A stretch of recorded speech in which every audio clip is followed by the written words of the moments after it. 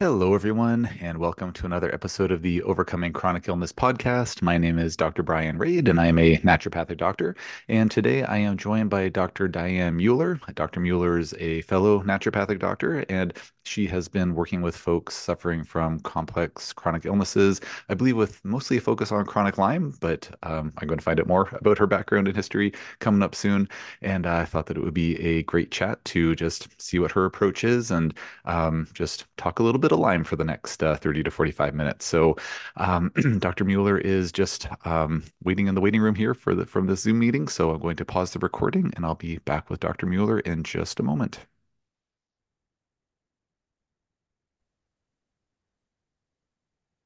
All right, folks. So I'm now joined by Dr. Diane Mueller. Dr. Diane, thanks so much for joining me today. Well, thank you so much, Dr. Raid. It's really a pleasure to have this conversation with you. I'm looking forward to our chat. I know we were just chatting and we're kind of cut from a similar cloth and similar experiences getting into the world of complex chronic illness. So I'm anxious to pick your brain. Just before we jump into the questions, would you mind just sharing with listeners a little bit about yourself, who you are, and how you got involved with complex chronic illness patients? Yeah, of course. So, just like we were chatting about a moment ago, I had my own version of dealing with complex chronic issues. I wound up having pain and fibromyalgia and brain fog and all these symptoms so bad that at one point I had crazy memory loss. I was forgetting where I lived. I had pain so bad. The way I would describe it is like like my leg was getting sawed off. And it was just getting so severe, the symptoms, that I was actually at one point researching moving to a deserted island, thinking that I was dying. And I just had to find like a cheap little hut someplace to live out my days in peace. And that's when I found that I had Lyme disease and mold illness and, about 20 other chronic toxins and infections and these sorts of things. So that was kind of my own personal journey. And then in my practice, when I first initially started, it was just seeing whoever came into my office. And so it was a lot of chronic fatigue and a lot of fibro and a lot of brain fog and digestive issues. And initially I just started doing some of the very basic foundational stuff that's so important that we do as naturopaths, work on the adrenals and the thyroid and clear infections and pathogens in the gut and heal leaky gut and all of those kind of things. And what wound up happening is people were not getting better. And so, like myself, then I started testing people more and more for Lyme and mold and was finding an abundance of it.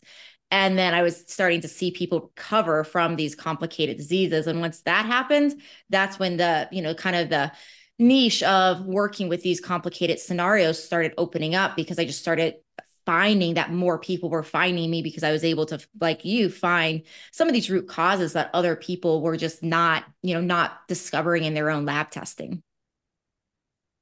Makes a lot of sense. And just if, and don't want to get too personal here. If you don't want to go there, it's okay. But I'm sure folks would be curious. And I'm curious because you're obviously a success story because you look and sound like a healthy individual, which is sometimes looks can be deceiving. But assuming that you've come a long way from where you were, I hope, would you mind sharing some of the things that were the most kind of pivotal for you in your health journey?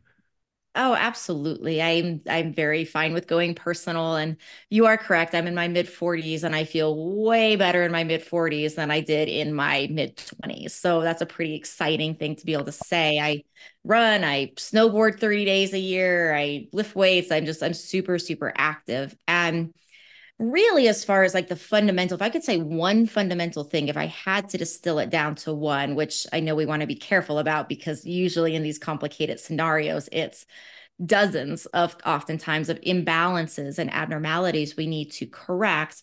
But probably the most pivotal thing was moving out of a moldy place. And that's where I see, in like the Lyme community, so many people that make their way to my office have seen dozens and dozens and dozens of practitioners, and they want to try like the next therapy they've heard of. The one of the hottest topics seems to be right now like SOT therapy, and so everybody wants to try SOT therapy. And one of the things it's like I really work to help people understand is like myself, it's like, yes, it's good to have many tools in our toolbox. And that's super important to keep an open mind about all the new therapies that are coming out. But most of the time, I find that if people have tried dozens of therapies and they're not getting better, there's another piece of the puzzle. And for me, as well as what I see in so many people, it's living in such a toxic home environment from an environmental toxin scenario and the inflammation that comes from that, that's really preventing them from healing, not only from Lyme, but from, kind of the whole chronic illness picture. That's really well said, and sorry for the delay there. My kids are being so loud upstairs. It's a snow day, so I'm Oh, doing this from my basement, and so trying to be smooth, and it's not being smooth at all. But they're being really noisy. Um, couldn't have said that better myself, and it's really great, and I'll say refreshing to hear a clinician just come out and say like, yeah, if you've like seen a dozen clinicians and tried a million things to go after like Lyme or whatever the one thing is, and like if you're still not better, or you've hit a plateau, it's like it's probably not that you haven't had the right IV or the right antibiotic yet. It's probably that there's some other thing that's going on that's been missed. And yeah, in my practice, mold is oftentimes a missing piece of the puzzle. But yeah, very, very well said. I'm just wondering, and this might have been a semantics thing, so if so, we can just move right along. But you mentioned about like kind of a toxic environment in the home, and of course, mycotoxins. Very, very important to be aware of. Are there other toxins that you've found that beyond mycotoxins that or like contaminating a person's home, or is it just mostly the mycotoxins? yeah, it wasn't a semantics thing. So thanks for following back up on that. So I do see in my own personal experience, my feeling is with what I've seen clinically is that mycotoxins are the most common and sometimes like the largest imprint on people, but it can be a wide variety of things, right? So, it's like in Colorado, we have to worry about radon. There's obviously things that get into our soil. I've had situations where all of a sudden glyphosates are really high in a patient's urine. And like this one patient I'm thinking about, we're like, why are glyphosates spiking? And she was living in an apartment complex and learned that just earlier that year, the complex had added some additional pesticides to their spraying process, and there were more glyphosates in actually her air. And then also, when I think about home too, I'm also thinking about not necessarily what's like in the air and growing in the walls, but also like what are we choosing from our home care products, our beauty products? Are we filtering our water? All of these kind of things. And, I think in my mind, that's where it really gets into the genetic component and why I really like some of the new tests on the market around not just looking at genetics that are predisposing people to the biotoxins from things like Lyme and mold, but also the genetics that are showing that, oh, for certain individuals, they might have a tendency for glyphosates or pesticides or BPAs from plastic to build up more than others. Because then I think we can translate that down into what day to day lifestyle choices we need to spend more money on and more time because we're genetically predisposed to the buildup and other things when we're not genetically predisposed. It's like, well, it's still good to do. It's still good to, live as close to a toxic free life as possible. And I say that humorously because we can't ever live a toxic free life, but it really does help us make those choices when we understand the genetics. So yeah, I appreciate you following up with that. It really wasn't semantics. It's like looking at not only like what is happening in the home that's just there that almost happens in almost like this victim type of way where it's like the mold grows, we didn't really do anything, the radon's there, it wasn't a choice we made. So there's those types of things that almost like happen to us. And then there's the environmental toxins in our home that really happen just because of the choices we're making because we don't realize the impact they're having. Mhm. Right, that makes a lot of sense.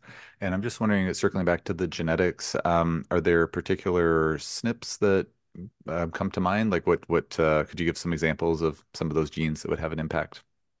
Yeah, I mean, there's two different things. I mean, one, we have like the SNP scenario, right? So we have things like our CBS mutations, right? With the CBS mutation, we might not make as much as much of glutathione, for example. And glutathione is used so much for detox across the board. It's one of our most important detox agents. So there's definitely that. I think there's so many people that go crazy over the MTHFR conversation. I, while I definitely think MTHFR is very important, I have a little bit of a different perspective than a lot of people out there, which is I just hear so many people say, like, I can't detox if I have this. And I really like, to reorient people because of like my feeling when I look at biochemistry pathways and I look at what happens when we can't, when this gene causes us to not activate folate and folate's used for detoxification is that their body has a lot of check and balance options, right? So it's like it does slow things down, it does have potential to impact, but it doesn't mean like detox is completely shut off and somebody is completely screwed for their life either. It's so I look at it as kind of like both and it's important and it's not the only variable. So yeah, CBS is also really important. Like I mentioned, there's a ton of others. There's SNPs that really make a difference with pesticides. And some of what I also look at, though, like Vibrant Wellness is a company that I love, and they have a fairly new genetic test out that really is looking at these SNPs and the RSIDs down to the level where they're not going to come back and say, like, oh, it's a CBS mutation. They're actually going to look further down and say, because of the SNP, it's actually a BPA, or because of the SNP, it's actually a pesticide, and be a lot more specific than just saying something like glutathione or, folate, for example. So I really like the work they do because I think it breaks it down to even a more molecular level from an actionable standpoint. So people know it's not just about taking glutathione, it's about actually avoiding that particular plastic or avoiding that particular pesticide. Right.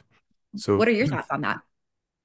I mean, I think your thoughts largely mirror my own, in that, yeah, like I would certainly have a cringe response if a patient came in saying, "Oh, like I've got the MTHFR gene, like I can't detox, full stop." It's like, oh, no, no, definitely not the case. Um, but yeah, no, I think yeah, definitely would mirror your thoughts on that. I think that's really well said. I'm just wondering about the Vibrant Wellness panel. So is it mostly it ultimately kind of tells you which chemicals you might have the most issue with. And then I think, as you were saying earlier, the main additional step you could take there would be say, oh, if you have a hard time, dealing with phthalates, you should really avoid phthalates like the plague because they're going to give you the most trouble. You want to avoid VOCs too, but maybe for you, they're not as big of a deal. Like, is that kind of the punchline?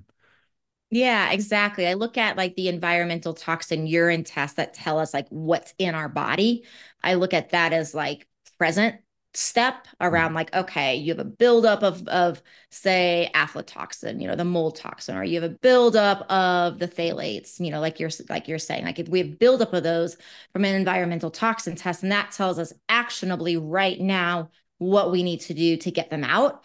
But Mhm. then the genetic test tells us, okay, these are our predisposed problems. So it tells us more from like a future oriented preventative step, what we need to make sure we do so that we're not having buildups occur in the future. So I really look at them as like, okay, present versus future orientation as far as how we, formulate plans actionably. So that's what I like, is because it's not just about get the stuff out, but it's like, oh, preventatively, lifestyle, like what do I need to focus on the most? What do I need to put the most effort in the future? Like somebody that has a tendency for some of the plastics and the chemicals and plastics to build up in their body, from a genetic perspective, that person better make extra sure that, okay, they are out of water and they stop at a gas station. And it's like, okay, well, nobody should drink out of plastic water bottles as a general rule, but some people might, it's like, okay, you do it here and there, you might be able to get away with it, but the person that tends to have those plastics built up in your body, it's worth the extra dollar or two if you're like end up at a gas station to buy water, to buy the water that comes in the glass, the glass container, and making decisions based upon where you're at from a genetic standpoint that way. That's very well said. And oh man, I was trying to time the water when you were still talking. I was like, ah, I know it was as I was wrapping up, I was like, I think I'm not going to get this totally very right. I could see that. had some homemade wonderful jerky, and it was very spicy. So I'm like, oh, this is bad timing right before coming on a podcast, but it's lunchtime here, so you got to do what you got to Yeah, do. that's Anyways, right. the comedy of errors continues here with doing a podcast from home. Um, so I do have a follow-up question for you about the genetic side of things, but just before we move on, I'll just quickly mention, as per usual, nothing that's said during an Overcoming Chronic Illness podcast is intended as medical advice. This is all for informational purposes only, and if anyone listening needs medical advice, please talk to your healthcare provider to get that advice. Just where we're having a candid conversation around genomics and whatnot, I'll just ask you this question because I don't know if you have been seeing more of this in your practice recently or not, but in our clinic, we've just been getting more folks who saw this kind of viral TikTok something or t'other clip. There's this fellow out there who was on a very popular podcast and was talking about how, like if you take methylated B12, like you're just, or sorry, methylated folate, you're just gonna, if you have the MTHFR mutation, like you're just gonna feel like $1 million is kind of the take home message. And while over my years of practice, I have seen some patients do, very, very well when they get on some MTHFR, or sorry, on some MTHF if they have the MTHFR mutations. It's usually not like a night and day difference, like heavens open up and a person feels like $1 million. Again, I've seen it, but just not as often as might be implied by some. So I'm just wondering, just out of for curiosity's sake, how often is methylation support something that makes like a huge difference for your patients, and could and in what way? I love these kind of questions. I'm always trying to do this type of math in my head from an estimation perspective. Mm, I would, without actually doing a true internal study, right, where I'm pulling data, mm, I would guess about 50% of the time. Like it definitely helps sometimes. mm, Now, from that standpoint, I also, in that 50% where I find that it helps, I'm also including in my mind the people that we've never tested MTHFR, but they just might have a B deficiency, B mm, vitamin deficiency and a folate deficiency, because I think that's true for so many people. And especially because we do use so many of these B vitamins for detox, and in the type of clientele that we both work with, people are obviously, like, the way I like to describe it to people is that detox is energetically expensive because we use so many vitamins and minerals. We use so many of these foundational building blocks to actually get toxins out. So it actually costs the body a lot. And so, from a standpoint of that, how much of that, say 50% that I see improvement on, how much of that is truly due to the MTHFR, mutation versus like, hey, this is just somebody that is burning through these B vitamins just purely because of necessity from detox. mm, I feel like that's a little bit hard to determine. The other thing to add here is B2 riboflavin is a cofactor for the MTHF, gene, or for the MTH enzyme. mm, So when we are actually activating that enzyme, and we're needing that enzyme is taking the folate from food and turning it into that methylated form, we can't do that without riboflavin. And so that's another curiosity for me, is like sometimes when I put people on riboflavin instead of methylfolate, sometimes I see improvement there. And so I think so much of it is so much beyond genetics. It depends upon how much the body is utilizing. If the body is also deficient in other things like B2, there's other deficiencies. So I think, and that's what I think I find frustrating sometimes about the MTHFR conversation, is it's so reductionistic. mm. And I feel like there's just so much more to the story than that. And I think it really leads people astray to be like, oh, I have this thing. If I just take this one nutrient, everything's going to be better. And Mm. I think people can get, disappointed a lot of times that way. Yeah, that's fair. I didn't mean to talk to you about genetics the whole time, but I just have one more question and maybe another one after this. No No problem. promises, but I've just got one other one because so I've heard statistics, and I can't say that I've rigorously fact checked this, but I've heard it from like Dr. Paul Anderson, Dr. Ben Lynch, pretty reputable guys in the, docs in the field of genomics. Say things to the, and I'm not speaking for them, of course, but paraphrasing what I understood is that a vast majority of our methylation resources go towards creating creatine and phospholipids, phosphatidylcholine in particular. And I'm just wondering if, assuming that those are numbers that you've heard as well, those are important methylation byproducts. Just wondering if you've seen creatine and or phospholipids, like phosphatidylcholine, as supplements or IVs or something like that being, well, not IV creatine, but phospholipids anyways, being Yeah. important for your patients. I've seen them be, I mean, I use a ton of the phospholipids. Like, I feel like that's just essential part of detox, even beyond methylation, even just from thinking about like a cellular rebuilding standpoint and a, bile standpoint. There's so many different things these phospholipids do. So I do use choline and other phospholipids in a lot of my clients, almost frankly, almost all of them. So I definitely see that as being a component, important part. Creatine, like my understanding of the biochemistry is that creatine winds up sparing SAMe, and SAMe is that major methyl donor of the body.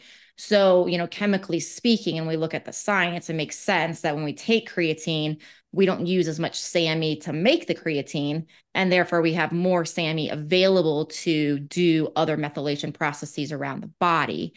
And I haven't used like a ton of creatine in my practice, not because a a standpoint of thinking like it doesn't affect, people, but just it's one of those supplements that because it's oftentimes in a powder, I have not found the compliance with it in the same sort of way. So I haven't focused on it just because it's been something that unless people are really into using it for muscle growth and it's like that type of clientele, which is not the type of client that I tend to get most commonly in my practice. Mhm. It's just not something that I've seen that of all the different things people are taking that is something that people really follow through on. But the science behind it makes sense to me when I look at it. Makes sense to me too. I've gone down that path with a number of patients, just saying like, hey, like you're on a protocol, we're supporting your mitochondria comprehensively. We're on top of the root cause factors. You're moving in the right direction, but let's see if we can get you there faster. So please try some ribose, or please try some PQQ, or please try some creatine, and just kind of bringing in like a single new variable. I love doing that in practice because my left brain just rejoices whenever something like that is done. Good old empiricism. And I've certainly had some patients where creatine has made a notable difference, but it's not like a huge return on investment, I find. Mm, Like, I think the number needed to treat to see a benefit, like an appreciable benefit, is, maybe like in the realm of maybe like 10 to 15 kind of thing. So just a little clinical tidbit. But that being said, if you play with it and have different response, I'd be curious to hear about it. But yeah, the compliance is sometimes an issue.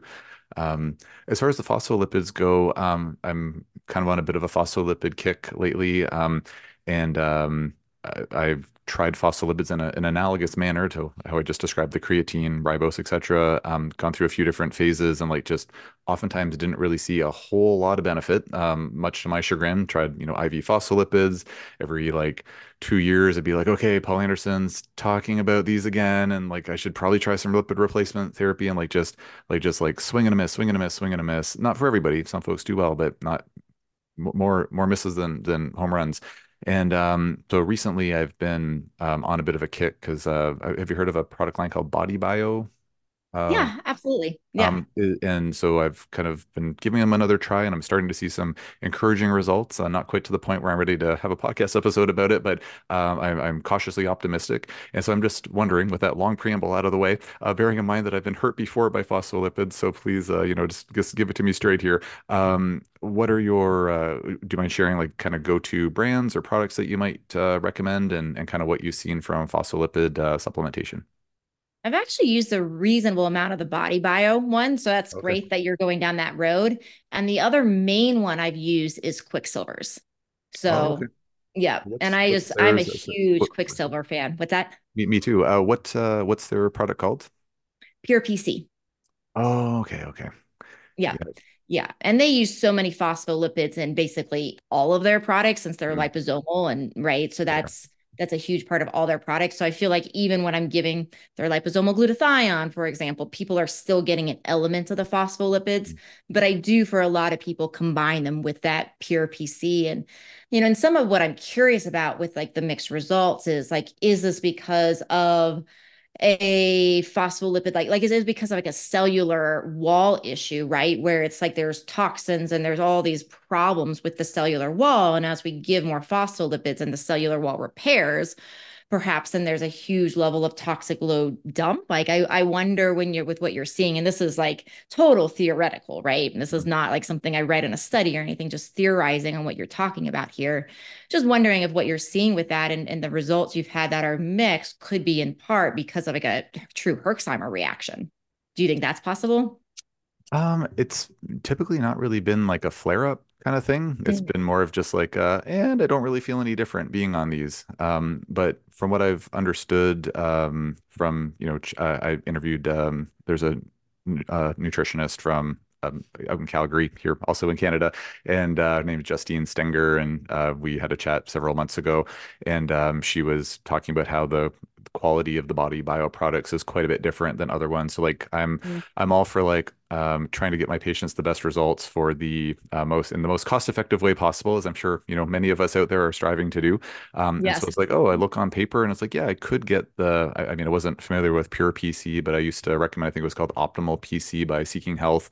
I was like, Mm, oh, I could prescribe that, or like just get some sunflower lecithin, and that's way cheaper, and just we don't have to pay importation costs because it's an American company and various reasons. And so my working theory right now, assuming that I continue to see better effects with Body Bio or other higher quality phospholipid products, is that maybe I was just using like recommending products that were just not high enough quality would be mm. my prevailing theory right now, because I was Yeah. just like oftentimes a whole lot of nothing, except in the rare cases where we saw something. But Yeah. because I love Quicksilver as well. We can't easily get Quicksilver here in Canada. There's another company called Designs for Health. They kind of put their label on some Quicksilver products, so we can get those.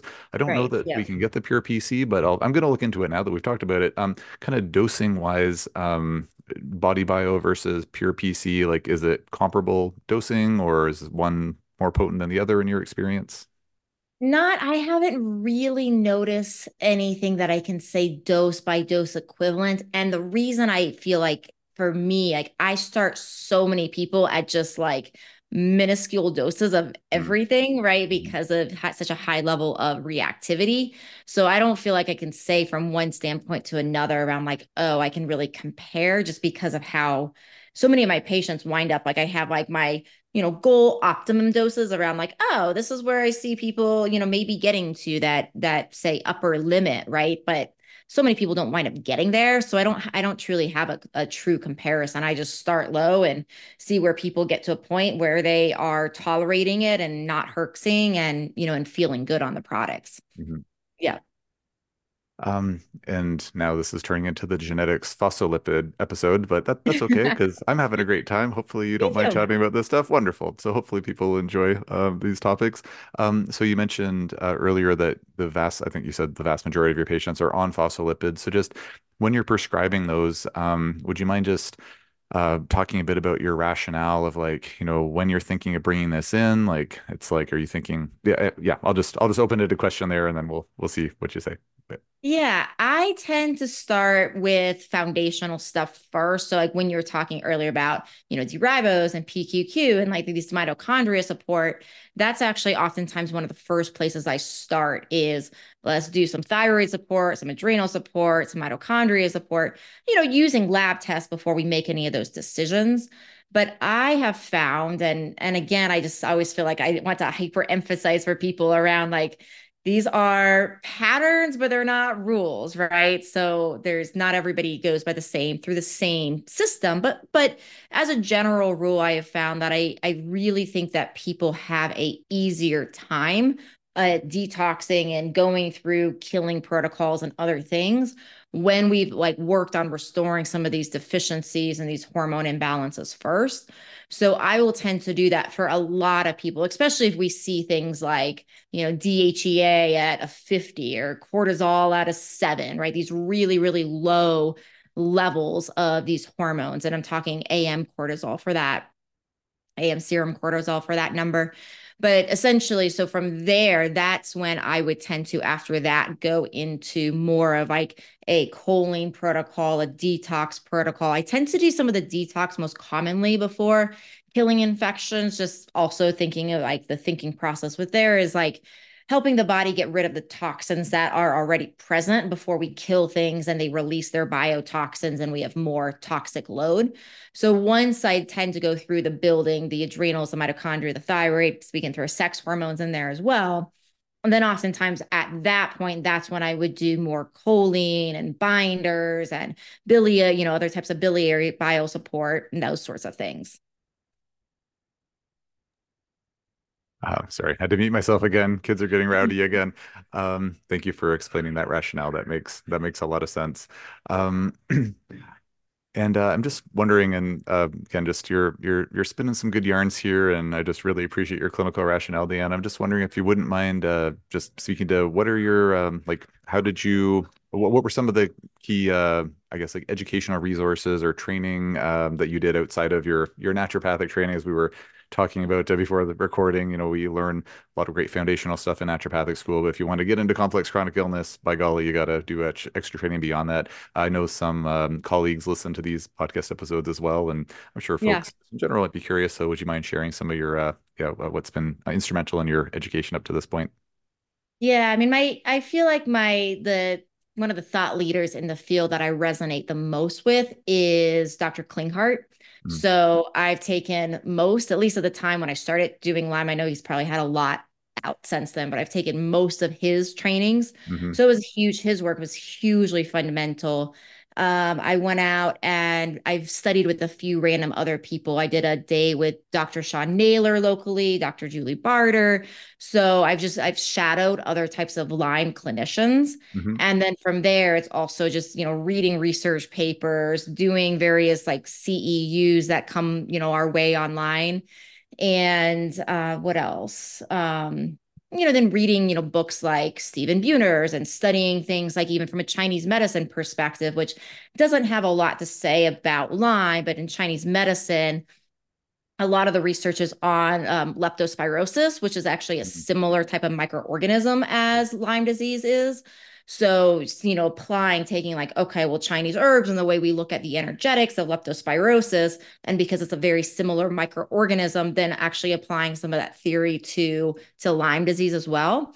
So those are the main ways, but I'm always learning and studying and talking to fellow colleagues like you. And I think some of like once we get this foundation, I think that's why, the podcast you're doing is super important because so much of like once that huge amount of foundation gets laid, then it's talking to other clinicians and being like, oh, you have, this is your angle. And that's a different way I've looked and looking at this. Mm-hmm. And really just continuing to share ideas with, other people like yourself. Yeah, it's always really inspiring. And I find that when I go to conferences, especially like, say, the Forum for Integrative Medicine or the ICI conference or something like that, like half of it is just chatting with folks between sessions or over lunch. And like, oh, you learn like about half of your pearls and tidbits from that, the other half from the lectures. So yeah, it's always nice to be Exactly. part of those think tanks. Yeah.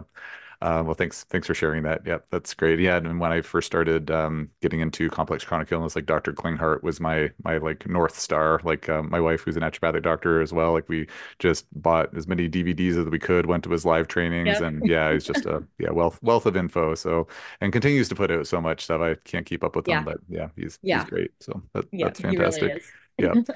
I'm not mentioned surprised you have that background as well, seeing that we, have so many similarities in the way we treat it sounds. yeah. Yeah.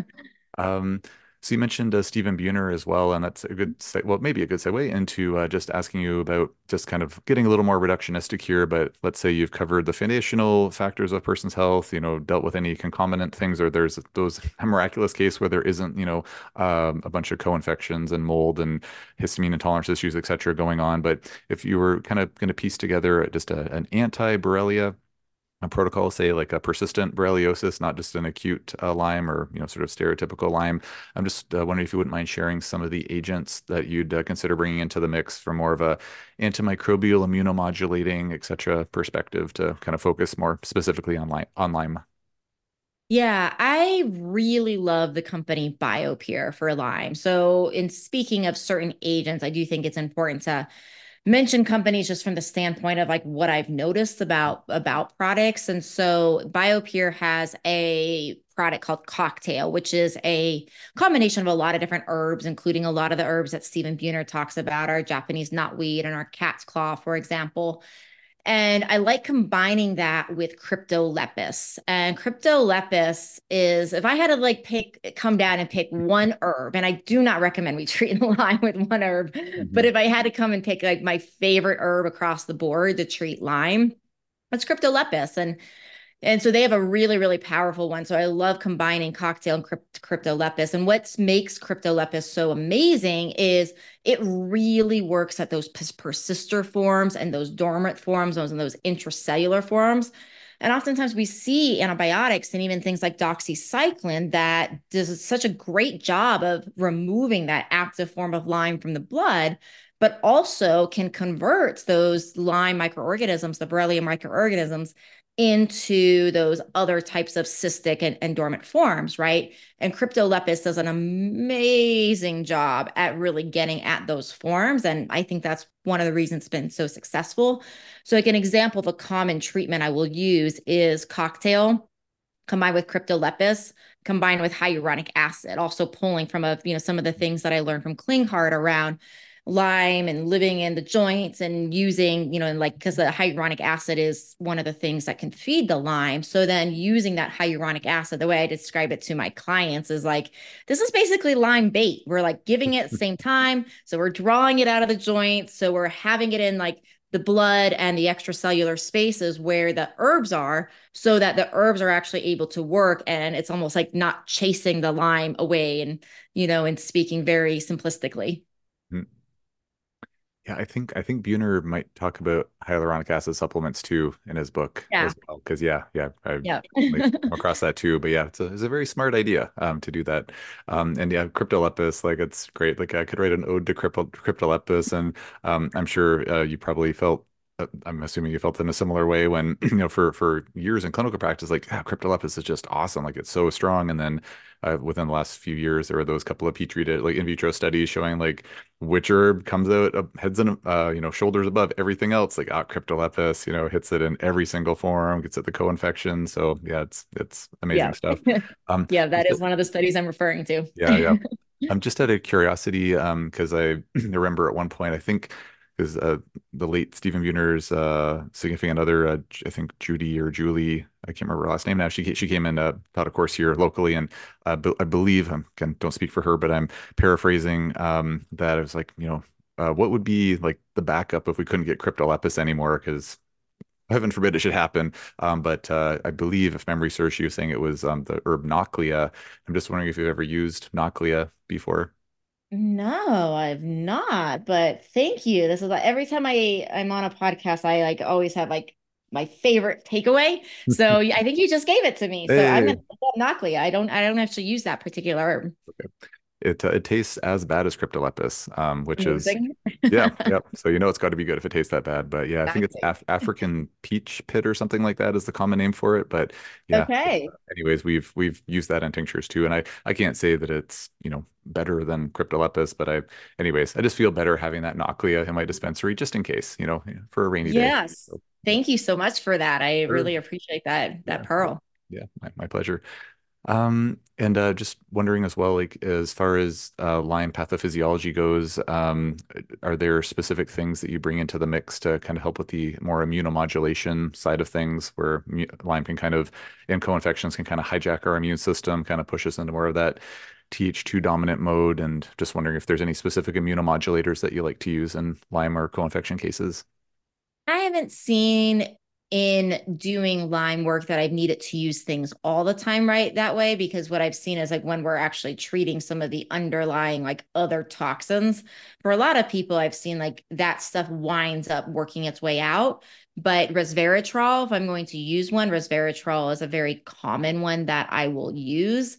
Grapeseed sometimes will be used as well, but it's really not, I haven't found that to be a common thing that I've needed. Like most of the time, I find that if I'm working on the other building blocks and really supporting like the micronutrient levels that oftentimes those kind of things and any sort of inflammatory processes and the markers that we're tracking, I've seen a lot of those change on their own. So not a ton. What about you? Curious. I mean, when I first started, devouring the Stephen Buhner books and was like, oh, this is like my Lyme and co-infection Bible, or Bibles, because there's a few books, but I went down the rabbit hole and was like, okay, like every patient's going to be on, with their consent and if they're agreeing to it and everything, of course, but we're going to get the antimicrobials in there, we're going to get the immunomodulators, we're going to get the organ supports in there, Mhm. and so I just had everybody on like multiple tinctures, and it was working well, but then over time, I was kind of like, when the patient would run out of this or that, it's like they ran out of their antimicrobial prematurely and they flared. That would happen semi-regularly. They ran out of their organ support prematurely and virtually never flared. And then they ran out of their immunomodulating tincture, rarely flared.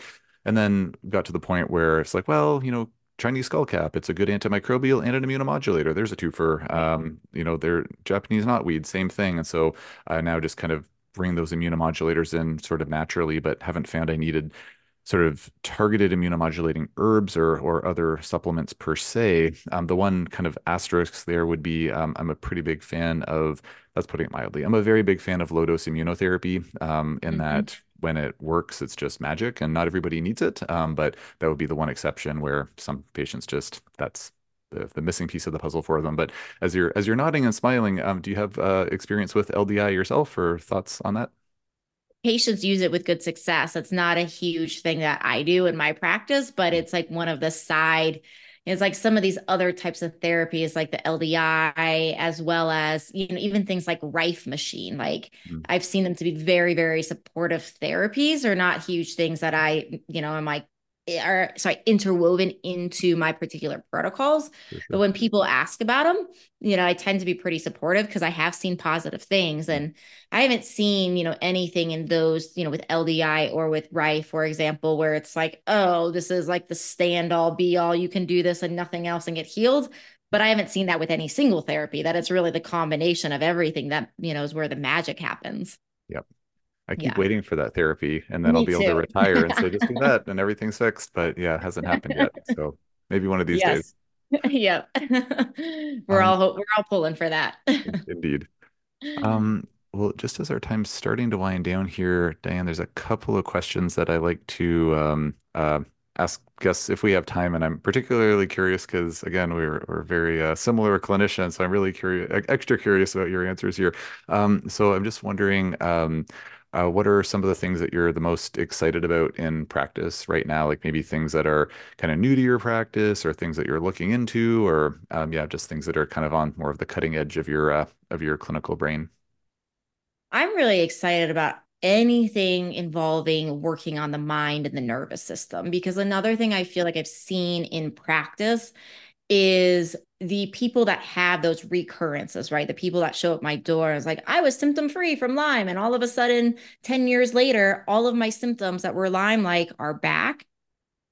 Or people that were in my practice and they left in their well in like 2 or 3 years, they come, on my, knocking on my door again, which I say in quotes because I don't have a brick and mortar, I'm all online. But from that standpoint, the biggest reason why I see those things happen is stress. Like it's not the only thing, right? People can move into a moldy place, they can move into, some sort of other place, they can get a parasite and that can wreak havoc. There's a lot of things that can really create that resurgence. Mhm. But the number, if I were to like name one thing across the board, it really is in the mind and the nervous system and how easily we can, in stressful states, get our stress, as we all know, is like a part of human existence. We all experience stress at various levels in our lives. So it really comes down to like, remove stressors when you can, but what can we do to actually change how the mind is oriented to the stressor and how the mind processes and deals with the stressor. And so, there's a lot of great, great programs out there. I really love Gupta's program. I'm hearing a lot of patients do really well with Primal Trust program, the Safe and Sound program. So there's a lot of great programs out there. I've developed a system internally called Hack Your Mind that I really only use on my patients, but I've practiced Qigong and meditation since 2004, so 20 years now, I guess. And I've done so much studying on the mind and the nervous system and these sorts of techniques. So a lot of how I've learned and a lot of how I've been taught is developed into my own personal program. But like what I really tell people is I don't really care what program you use. I want you to have something that you resonate with, that you enjoy, so that you do it on a regular basis. Whether it's like you get resonance with mine or you get resonance with another one, it doesn't matter to me. I just want people to do something because I really feel like that nervous system component it's like simple. So when we're saying cutting edge, it's almost a funny thing to say because, there's so many more like advanced types of things. People are doing exosomes and people are doing stem cells and people are doing hyperthermia treatments and there's all these different types of things out there, the SOT like I mentioned, but at the same time the people that I see with the recurrence are it's not because of like some revolutionary therapy. It really comes down to most commonly like how regulated they're keeping their nervous system. Yeah. So many of my guests have been saying that, and I'm mostly interviewing folks that are in the complex chronic illness world and have been at it for quite a while. So, yeah, just when I like to emphasize to the audience, like, pay attention, please, audience. Once again, like this is a really important thing, and I couldn't agree more. I've been several months ago, we just brought brain mapping and neurofeedback into our clinic, and just loving Amazing. that. That's making a big difference, and yeah, just for the longest time, like I made up my own kind of rendition of amygdala retraining because just some folks are like, I can't get through like 20 DVDs and 20 hours of training. It's like, okay, here's the pared down version, and like, yeah, just couldn't agree with you more. That nervous system regulation support so key. What's been really fascinating is seeing that I've had several patients now where they've done like everything under the sun, like treated for mold and metals and Lyme and co-infections, like everything you could think of, supporting their mitochondria at the wazoo. Maybe not enough phospholipids. That's something I'm working on, but and they're like feeling better, but like maybe they're only 70% better, which is pretty darn good, but like still not 100%. And we'll look at their brain map and see like, and they're thinking like there must still be like some biofilms. There's still stuff that we're missing. And then we look at the brain maps, and sometimes, like, yeah, we still see signs of neuroinflammation and whatnot. It's like, okay, what are we missing here? But probably 90% of the time now, it's been like, no, your brain looks healthy as can be, like on a, sort of anatomical structural level, but your nervous system is stuck in sympathetic mode. You're like sympathetic dominant, despite your best efforts. So like that's what we need to work on. It's like really fascinating and vindicating, and a good old confirmation bias to like kind of see that on paper. It's like, wow, because it's when it's theoretical, it's like, well, maybe Dr. Reid, but I don't know really. But then it's like, okay, I guess the piece of paper is telling me that we probably need to work on that nervous system now. So it's been a really nice segue to help encourage folks to work on that level of things. Dr. Diane, we're running down on time here. If you wouldn't mind sharing with folks how they can get in touch with you. You mentioned you have a virtual practice. How can folks work with you? Do you have any online offerings? Where can they find you on social media? Would you mind telling us about those things, please? Yeah, absolutely. So the easiest thing, I have a URL that's super memorable, even though we'll put everything in the show notes, like you said. So if Mhm. you go to solvesickness.com, you'll actually find a free video ebook. So it's an ebook I put together in total video format because I find people in the chronic disease world can't always have the brain, the brain fog so strong sometimes that listening is oftentimes and watching is oftentimes easier than reading. So solvesickness.com is where you'll find that. My practice is at mylymedoc.com. So also pretty easy to remember. And I have a couple different options. Like people do come to the state if, once a year, if they want a one-on-one visit, but I have group programs that are basically educational and self-guided, very, very low price points. And that's how I support people internationally is through my group education programs. And then I also have training programs for docs. So if you're listening to this and you're, wanting to learn more about how to treat this, I have also very, very low price training programs to really, try to help spread the word of this as easy as possible. So if you go to solvesickness.com, you can find my ebook. Mylymedoc.com is my website. And if you get confused, just Google Dr. Diane Mueller and you'll find everything you need there. Amazing. Great. And any social media, or are you helping your Oh nervous yeah, system by I'm staying off of on it? most social media, Okay. Instagram at my Lyme Doc, Facebook at my Yeah. Lyme Doc, YouTube Okay. at my Lyme Doc. So Okay. my Lyme Doc's your ticket to find me That's the from that one. Man, oh man. standpoint. There's some consistent branding, folks. That's very, very nice. And just easier on people's nervous systems. You don't have to remember as much. So Exactly, that's wonderful. exactly. Yep.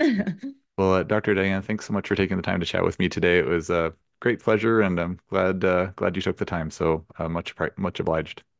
Thank you. Thank you so much, Dr. Reid. It's really a pleasure to speak with you and see so much congruence in how we practice in the world. Yeah, it was great.